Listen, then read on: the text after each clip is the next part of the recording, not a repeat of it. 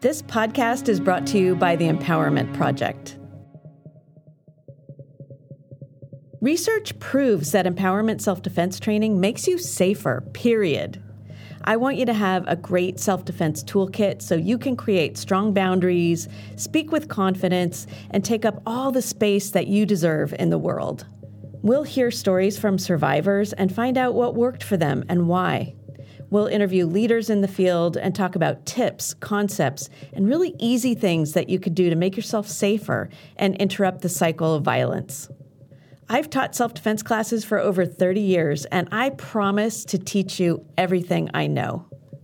Ultimately, I'm going to want you to get some in-person training, but a great empowerment self-defense class is more than just the physical skills.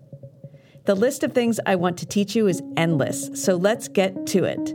My name is Sylvia Smart, and welcome to the Empowerment Project. My guest today, Clara Porter, is a one-of-a-kind human being. Luckily for me, she became one of my mentors as I worked my way through the Empowerment Self-Defense Instructor certification process with the National Women's Martial Arts Federation, also called the NWMAF. Clara was patient and kind, challenging, and honest. She holds her Master's of Social Work degree, and she's the Direction of Prevention, Action, Change in Maine. She's a nationally certified instructor in empowerment self-defense with the NWMAF herself, and she's also certified through the Center for Anti-Violence Education, and she's got well over 20 years of experience in the field. Clara has worked as an adjunct professor in the School of Social Work at the University of New England. She was the coordinator of interpersonal violence prevention at the University of Southern Maine, and she was the executive director at the Sexual Assault Support Services of Mid-Coast Maine before focusing full-time on prevention, action, change. Clara is certified in advanced trauma first aid and has an extensive experience working with organizations and people of all ages, including folks with physical, mental, emotional, and developmental challenges. I invited Clara to be a guest instructor at my self-defense teacher training program this past year, and she was an immediate hit. Clara is one of the kindest and warmest people you will meet. Healing trauma through empowerment self-defense training takes a special gift, and Clara's got it, and she shares it freely. She's here to share it with us today. Welcome, Clara Porter. Thank you. It's great to be here with you. It's great to be here with you. And I would love to start by asking you just to tell us a little bit about your journey. Like, what inspired you to get involved with the field of social work in the first place, and how did that cross paths with the whole empowerment self-defense movement, and how did those two things intertwine and come together for you? Big question, but tell us everything. Yeah. Well, jobs in social work really grew out of my activism, which at the time was really around domestic violence and violence against women in general. And I started working in a safe house, is what we called them at the time, for women who were experiencing abuse from intimate partners, and just became really interested in that work. And social work itself, I think, is a very flexible field and degree. So I was always interested in equity and in really empowerment with women. And that then, really made the connection with empowerment self-defense when I became introduced to that. One thing that always made me uncomfortable with social work was some of the power issues. You're advocating for someone often rather than with someone. And, I could make a call and get someone a service or a benefit when if they called themselves that program or that institution wouldn't respect their voice. Right. So I was always uncomfortable with that dynamic. And so when I was introduced to empowerment self-defense in, I think it was 1994 or 5, that's what I really loved about it, that this is very horizontal, right? We all have our own experiences. We all have things to learn from each other and teach one another. And that was very attractive to me. How did that come about? Like, did you take a self-defense class, or were you training martial arts and you started to learn about it, or did someone tell you about it, or how did that come about? Yeah, I was actually at a street fair in Brooklyn where I lived at the time. And Brooklyn Women's Martial Arts had a table, and I saw a flyer for taking a women's karate class and took the class, fell in love with the place, the people, and the martial art, and started training there. And after a year, folks could then take their empowerment self-defense teacher training class. So I signed up for that, and then just started apprenticing with them and learning more about the system and teaching and training for the next 6 years until I moved to Maine and was forced to start teaching on my own. Because you loved it. Yeah. And by that time, had you already gotten your degree in social work, or was that all kind of happening at the same time, or how'd that go? Yeah, I had been working in social work for quite a while before I moved to New York. And then I was actually in a master's in social work program when I started taking karate and was introduced to empowerment self-defense. Got it. Yeah.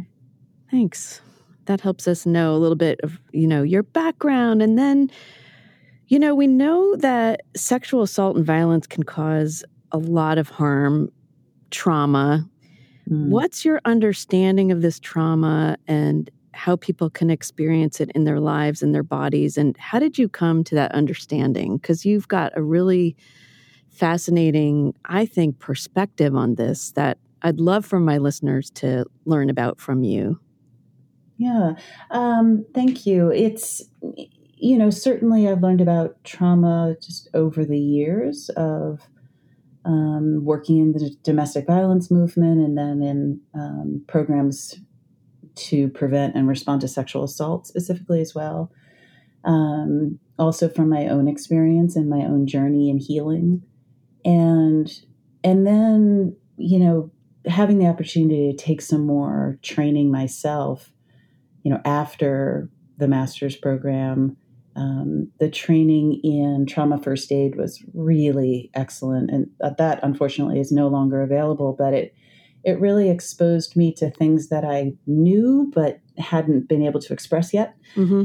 That things like, trauma lives in the body, not in the incident or the experience. So you and I could have the same experience. We could witness or be in a fender bender, even with each other, and we might react to it completely differently based on, our biology, our history, even going back generations. All of those things impact how that experience is going to affect me.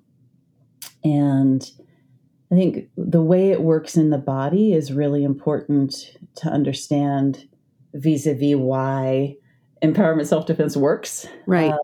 To help with healing, because those kind of events, particularly an event like a sexual assault, dysregulates our nervous system so much that we could get to a place where we're completely overwhelmed and our body will go into a freeze response, which is super smart, right, on our body's part. It's our body trying to take care of us. Right. But when you have that experience of going into freeze, sometimes your body won't then regulate itself after the fact. So you get that charge and your sympathetic nervous system charging, but your parasympathetic nervous system doesn't fully discharge. And so you're kind of stuck in this state of, arousal, activation. And you might experience a lot of situations where you dissociate or kind of check out for a while.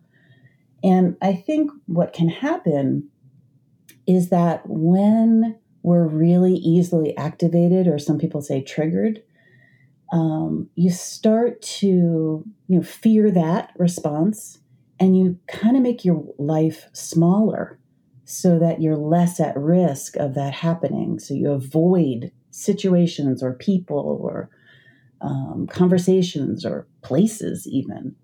And I think that's one of the impacts that's really among the most damaging to folks' lives. Absolutely. Living in fear and pulling inward and narrowing and tightening and making smaller. Yeah, absolutely. And you said something interesting too, because a lot of times in my experience, people who have had sexual assault experiences in their lives and maybe experienced that freeze can see that as their body betraying them. And Right. what you just said was that this is one of the ways that our bodies actually protect ourselves. Could you just talk a little bit about that and dispel that? Yeah, sure. We know that these are automatic responses, right? The fight, the flight, and then if neither of those is available, the overwhelm is such that we'll go into freeze. And freeze is like an animal, playing dead. The predator is no longer so interested, and that is a very smart strategy in nature to survive, to get through to the other side of an event. And, so we'll talk about that in class and just normalize things like this is normal. Your body did what it needed to do. And I think that can be, a huge aha for a lot of folks, because we spend a lot of time blaming ourselves, and society doesn't help with that, right? Because there's a lot of blame out there, all the questions, all the you should have. And I think that's one of the powerful things about empowerment self-defense is there are no shoulds, there's no always, and there are no nevers. It's your own experience, and how you choose to act in response is all good and all right always. Right. And the way that you talk about freezing is taking that disempowered feeling of like, I didn't do anything. I just laid there and took it, and turning it into like an empowerment statement. Your body was doing what it needed to do in that moment to protect you, to keep you safe, to keep you alive. Yeah. So let's talk about empowerment and empowerment self-defense, because this goes hand in hand with this. Those of us who teach empowerment self-defense know, have seen, have experienced, have witnessed that this training can be incredibly healing for survivors. In particular, with this trauma, this withdrawal from life, or this fear about things that many of us have lived with. I can't go there. I can't do that. Oh, that's not going to work for me. I can't travel by myself. All the things I can't do because I'm afraid.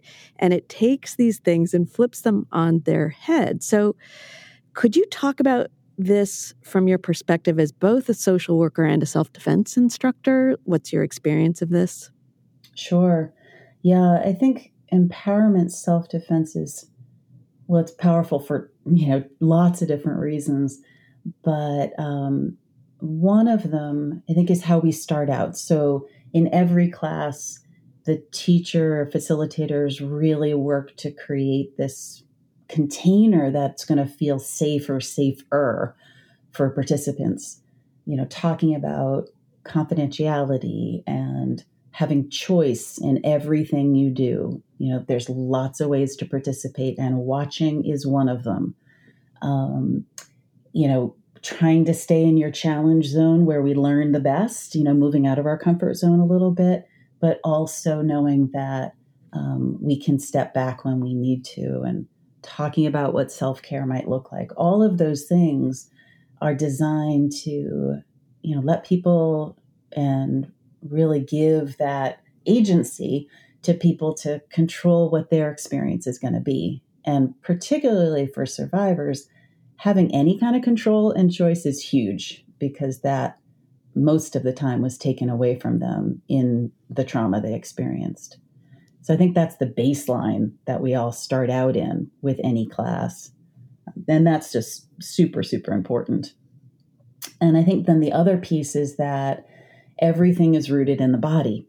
So, all of the pieces that we're teaching, whether it's a verbal skill, we're always reflecting back on, connecting the face, the voice, and the body language. We're checking in with how our body's feeling after every exercise. We're doing grounding and centering exercises and kind of sourcing those from the group. Like, what do people already do? We're noticing our body's reactions to things and talking about, okay, when I feel a charge, the energy rises to my upper body. So what can I do to get that back into the big muscles of my lower body? Those kinds of things. And just all of the movement, all of the boundary setting, where we can practice in sort of a progression of situations. So we have success with giving someone a gesture to stop when they're moving towards us. And then we progress to adding the voice to that and the facial expression, and then into scenarios. And having that experience of someone else listening to the boundary that we set without question, Mm-hmm. is pretty huge. And having that space to practice that stuff and not having the pressures of the quote unquote real situation in our workplace, but just being able to practice lots and lots of different scenarios and also experience all the ways that our bodies can generate power. That's a revelation to lots of people as well. Right. Yeah. I think one of the things that we've seen from pre and post surveys of folks who have taken our classes is that increase in confidence, an increase in feeling like I have the ability to navigate different situations with challenging people in my life, particularly the people, category that folks rate the highest is family members and intimate partners, but also, coworkers and people in the street and lots of situations like that. And I think that's important too, that we focus on what the data tells us the risks really are for most of the people. So, for women, and for actually most people in general, that's going to be people people in your own life, but also being pretty specific about, so what are the risks based on your variety of connecting identities, whether that's risks for LGBTQIA folks or people of color, all the range of looking at how do we respond to what the real risks are in our lives. Exactly what you just said. And then I want to add in the catharsis of hitting stuff and yelling. When people think about self-defense, they oftentimes think about hitting things and taking people out and knocking them out and fighting and all the physical stuff, which is on the rarer end. However, in self-defense, empowerment self-defense classes, that can be a catharsis for people in a new way of experiencing their power as well. Absolutely. Absolutely. And experiencing the power of the other people in the class too, right? So Yeah. we'll often have people hold bags for one another. So not only am I experiencing my own power when you hold the bag for me, but I'm seeing your response, that you might have to step back, and your power in that you can hold that bag for me and kind of help me to practice, and then I help you to practice. It's a huge revelation, really, for lots of people, and being able to connect our energy. So if I'm striking with my hand, but my energy is connected all the way to my back foot, and having that connection and understanding the dynamics of creating power with my body is I think really transformative to a lot of people. We often also will end classes with board breaking.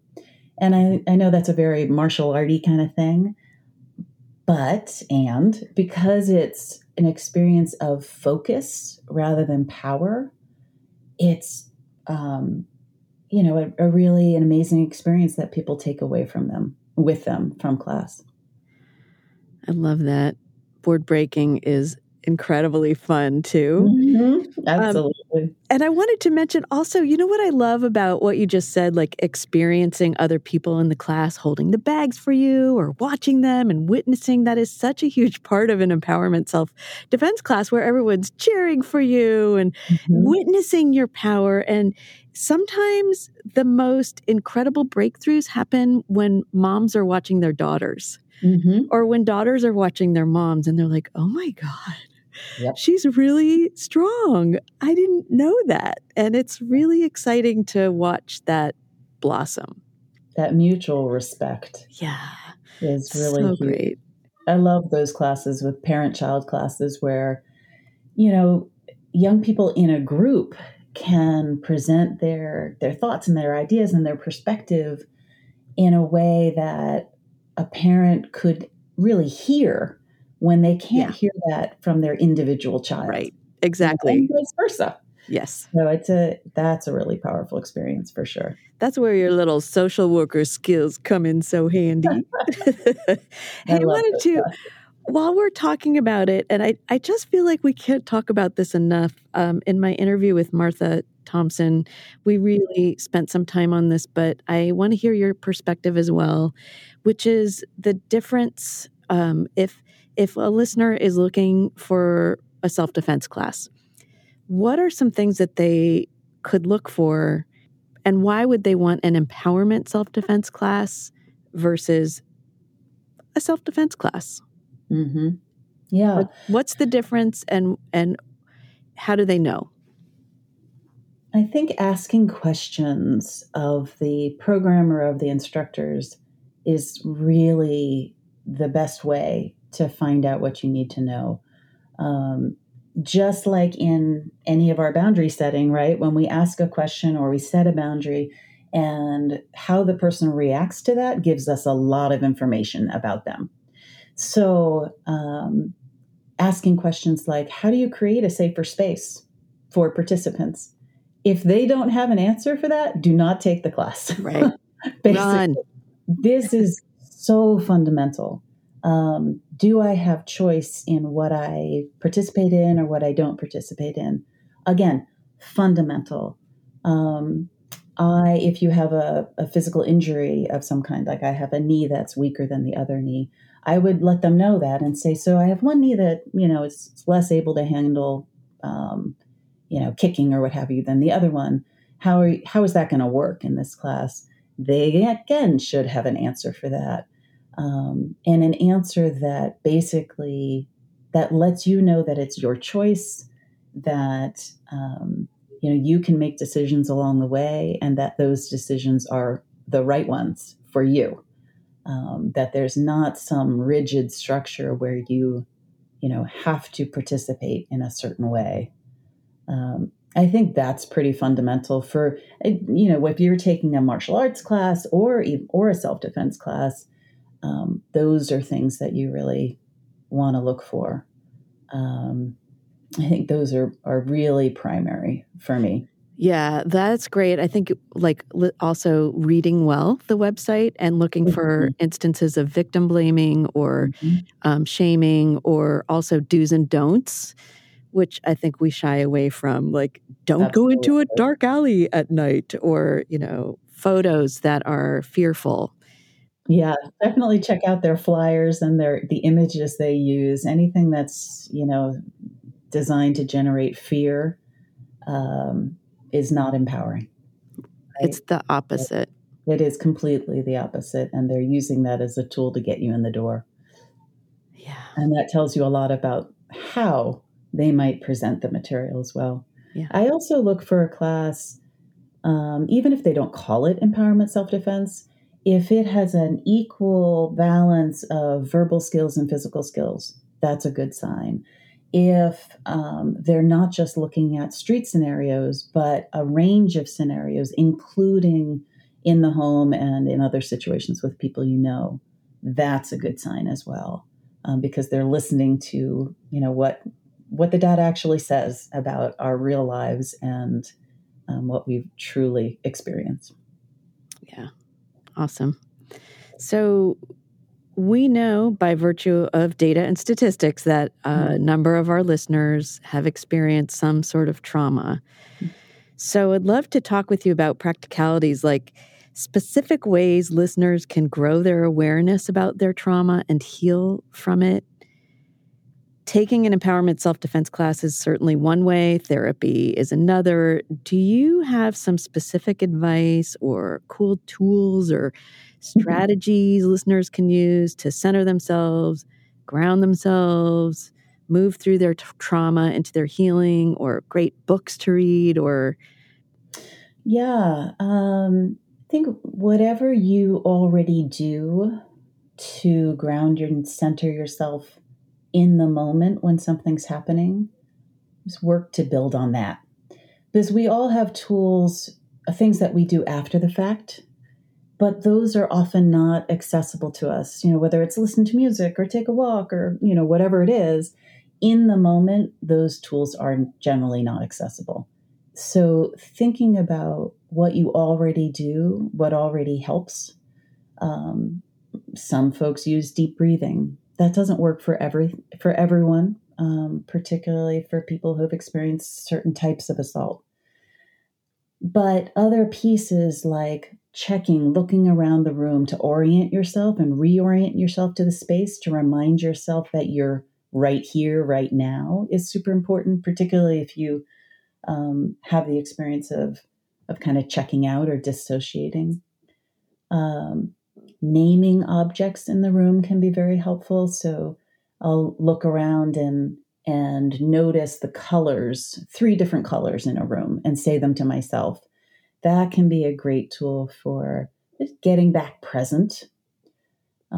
And actually, a participant in one of our classes gave me one that I think is super powerful, which is taking your thumb and touching each of your fingers on one hand in turn. So thumb to forefinger, middle, ring finger, pinky. And that can be even more powerful if you add words to it. So sometimes I'll say, I am okay. Or someone the other day added, I am right here to that. And something you can do, nobody sees you doing it. It's in your pocket, what have you. But that kind of thing, which activates the meridians in your body and also engages the front of your brain, the prefrontal cortex, so it brings you back out of that reptile brain, so that you're a little more present, a little more conscious. Breathing and doing something like that can be helpful. But really, anything that you can do to become more aware of what your body's doing and how it reacts to stress. So any of those things, like where does stress go in my body? Do I feel it in my chest or my shoulders or my jaw or my neck, my belly? We all have our own patterns. And once you start noticing that, try and learn some tools for getting that energy back into the big muscles of your body, into your thighs, your butt, lower in your body to contain it better is really helpful. And I think the other pieces are, when we think about verbal and how we can learn to take up more space in the world, we often talk about all the different verbal diminishers we may use in email or even in speech, saying things like, may I ask a question, or I just, or kind of, sort of, this I'm might not really sure, but yeah, exactly. And there are all these cushions around our central message. So I think that can be a good practice piece too, of starting to take some of those away, maybe starting an email and get it down to your core message, and just notice how people respond, and seeing and noticing that in other people too, because that's a common way of speaking these days, I think, is using all these cushion phrases. That's a great way to put it, cushion phrases. And We yeah, totally can obscure our message, yeah, right? they're So, diminishments. yeah. Absolutely. And just one other thing, I think practicing where we want to set boundaries and express what we want, need, and feel in different situations. So whether it's with a yoga teacher who touches without asking during a class, coming in a little early and saying, I prefer that you don't touch me during class, or that I am okay with this touch, but not that touch. So, where are the points in our lives where we can set some boundaries and gain some clarity about what works for us and what doesn't? That's so great. And starting with the ones that have less punch, that are a Mhm. little easier, and then build as we go. Yeah, it's like working out, right? It's like developing muscles. Yeah, absolutely.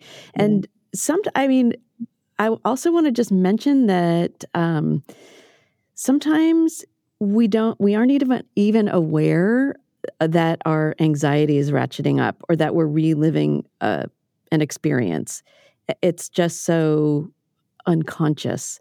Hmm. And something that someone taught me one time was to, as an exercise, just set my alarm to go off randomly throughout the day. And when it goes off, I stop what I'm doing and I breathe and I check in with my body and just see what it's feeling and where.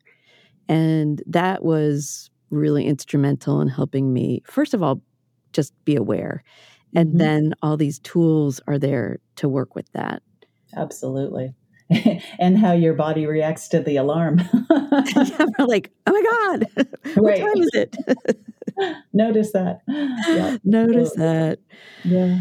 Um, that was great. Thank you for all those ideas, and I really wanna talk, about your program. Your program is called Prevention, Action, Change. What Hmm. do you do? What is it, and what kinds of things do you teach?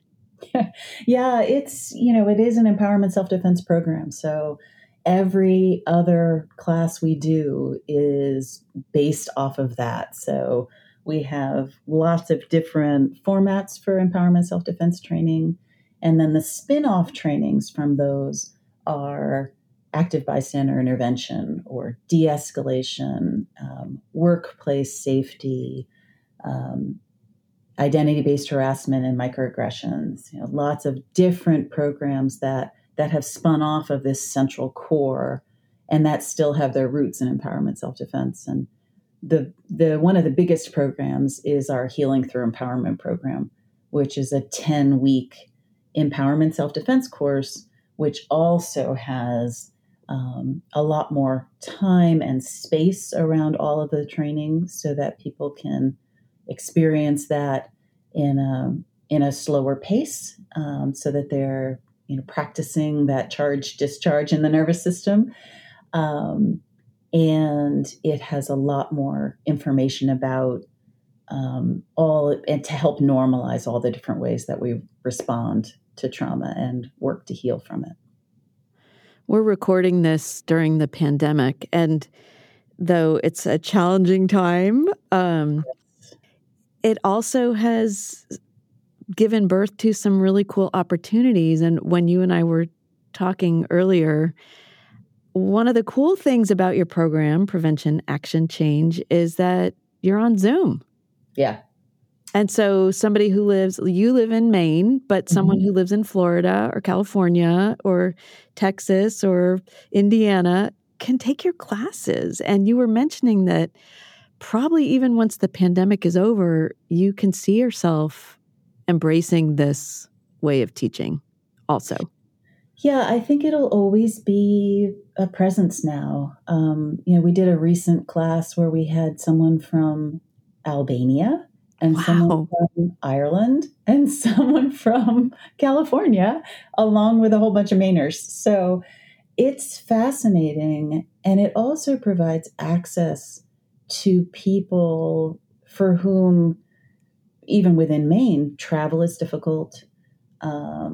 Being in a room of people is challenging. That's going to be challenging for all of us, in the Yeah. opening days of recovery from the pandemic. But I think that it really provides a point of access that we haven't had until now. It's opened up a whole new world. It really has. It really has. It's a gift in many ways. I mean, I will really be happy when I can hold a bag for someone. Oh, I know. And they can kick it. Oh, yeah. Yeah, exactly. And it's a great alternative and a tool in and of itself. What do you love most about this work? I really love both the aha moments that people experience and through whatever part, because sometimes the verbal is the most challenging for lots of folks. But those aha moments of revelation, of understanding are really powerful, and particularly when they're connected to self-blame. So, the best closing circle feedback I ever got on a class was when someone said, I no longer blame myself. And that's just huge and transformational, That's great. Yeah. So how can people find you if they want to take your classes? Where do they go? Yeah, we're on the web at www.pacmaine.com, P-A-C, Maine, Maine.com. We're on Facebook, we're on Instagram, etc. You're everywhere. Yeah. And we do, in more normal times, we do travel pretty extensively for classes and things. And we present at conferences. So we're kind of all over the place. That's awesome. Yeah. Well, it's been wonderful talking with you. We're kind of wrapping up, but is there anything that we didn't talk about or you feel like you still have stuff you want to say before we close? I think that the only piece you brought up, the training online versus training in person.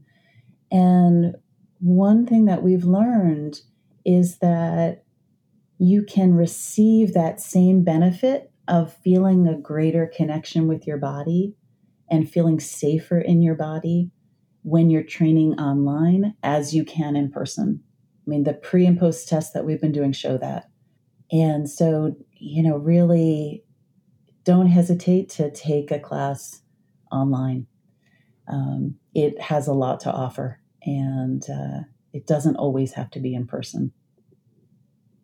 That's so great. On that note, thank you.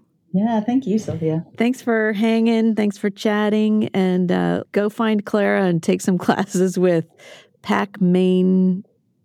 Is it .com or .org? It's .com.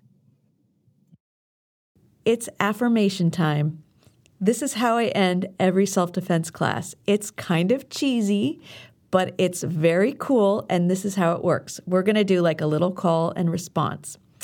If you can say this out loud, if you can repeat after me, do it, because it's important, I think, for you to hear your own voice. But if you can't, like if you're on a crowded subway or someplace where it's embarrassing, don't worry. You can also just say it inside your head. Okay? So I'm going to say something and you're going to repeat it after me. I'm going to give you space to do that. And at the end, we're going to say yes. Here we go. Repeat after me. I am worth protecting. I love myself. I belong. I deserve to take up space on planet Earth. I am a strong and powerful person. Yes! Woohoo! And hey, as a wrap-up, will you do me a favor? Will you do all the things that you do when there's a podcast? Like, will you tell your friends? Will you subscribe? Will you come back each week, communicate with me, review this podcast? Like, all those things to help get more bandwidth, help more people find out about it. That would be super awesome. Take a deep breath. You are amazing. Thank you for being with me. See you next time.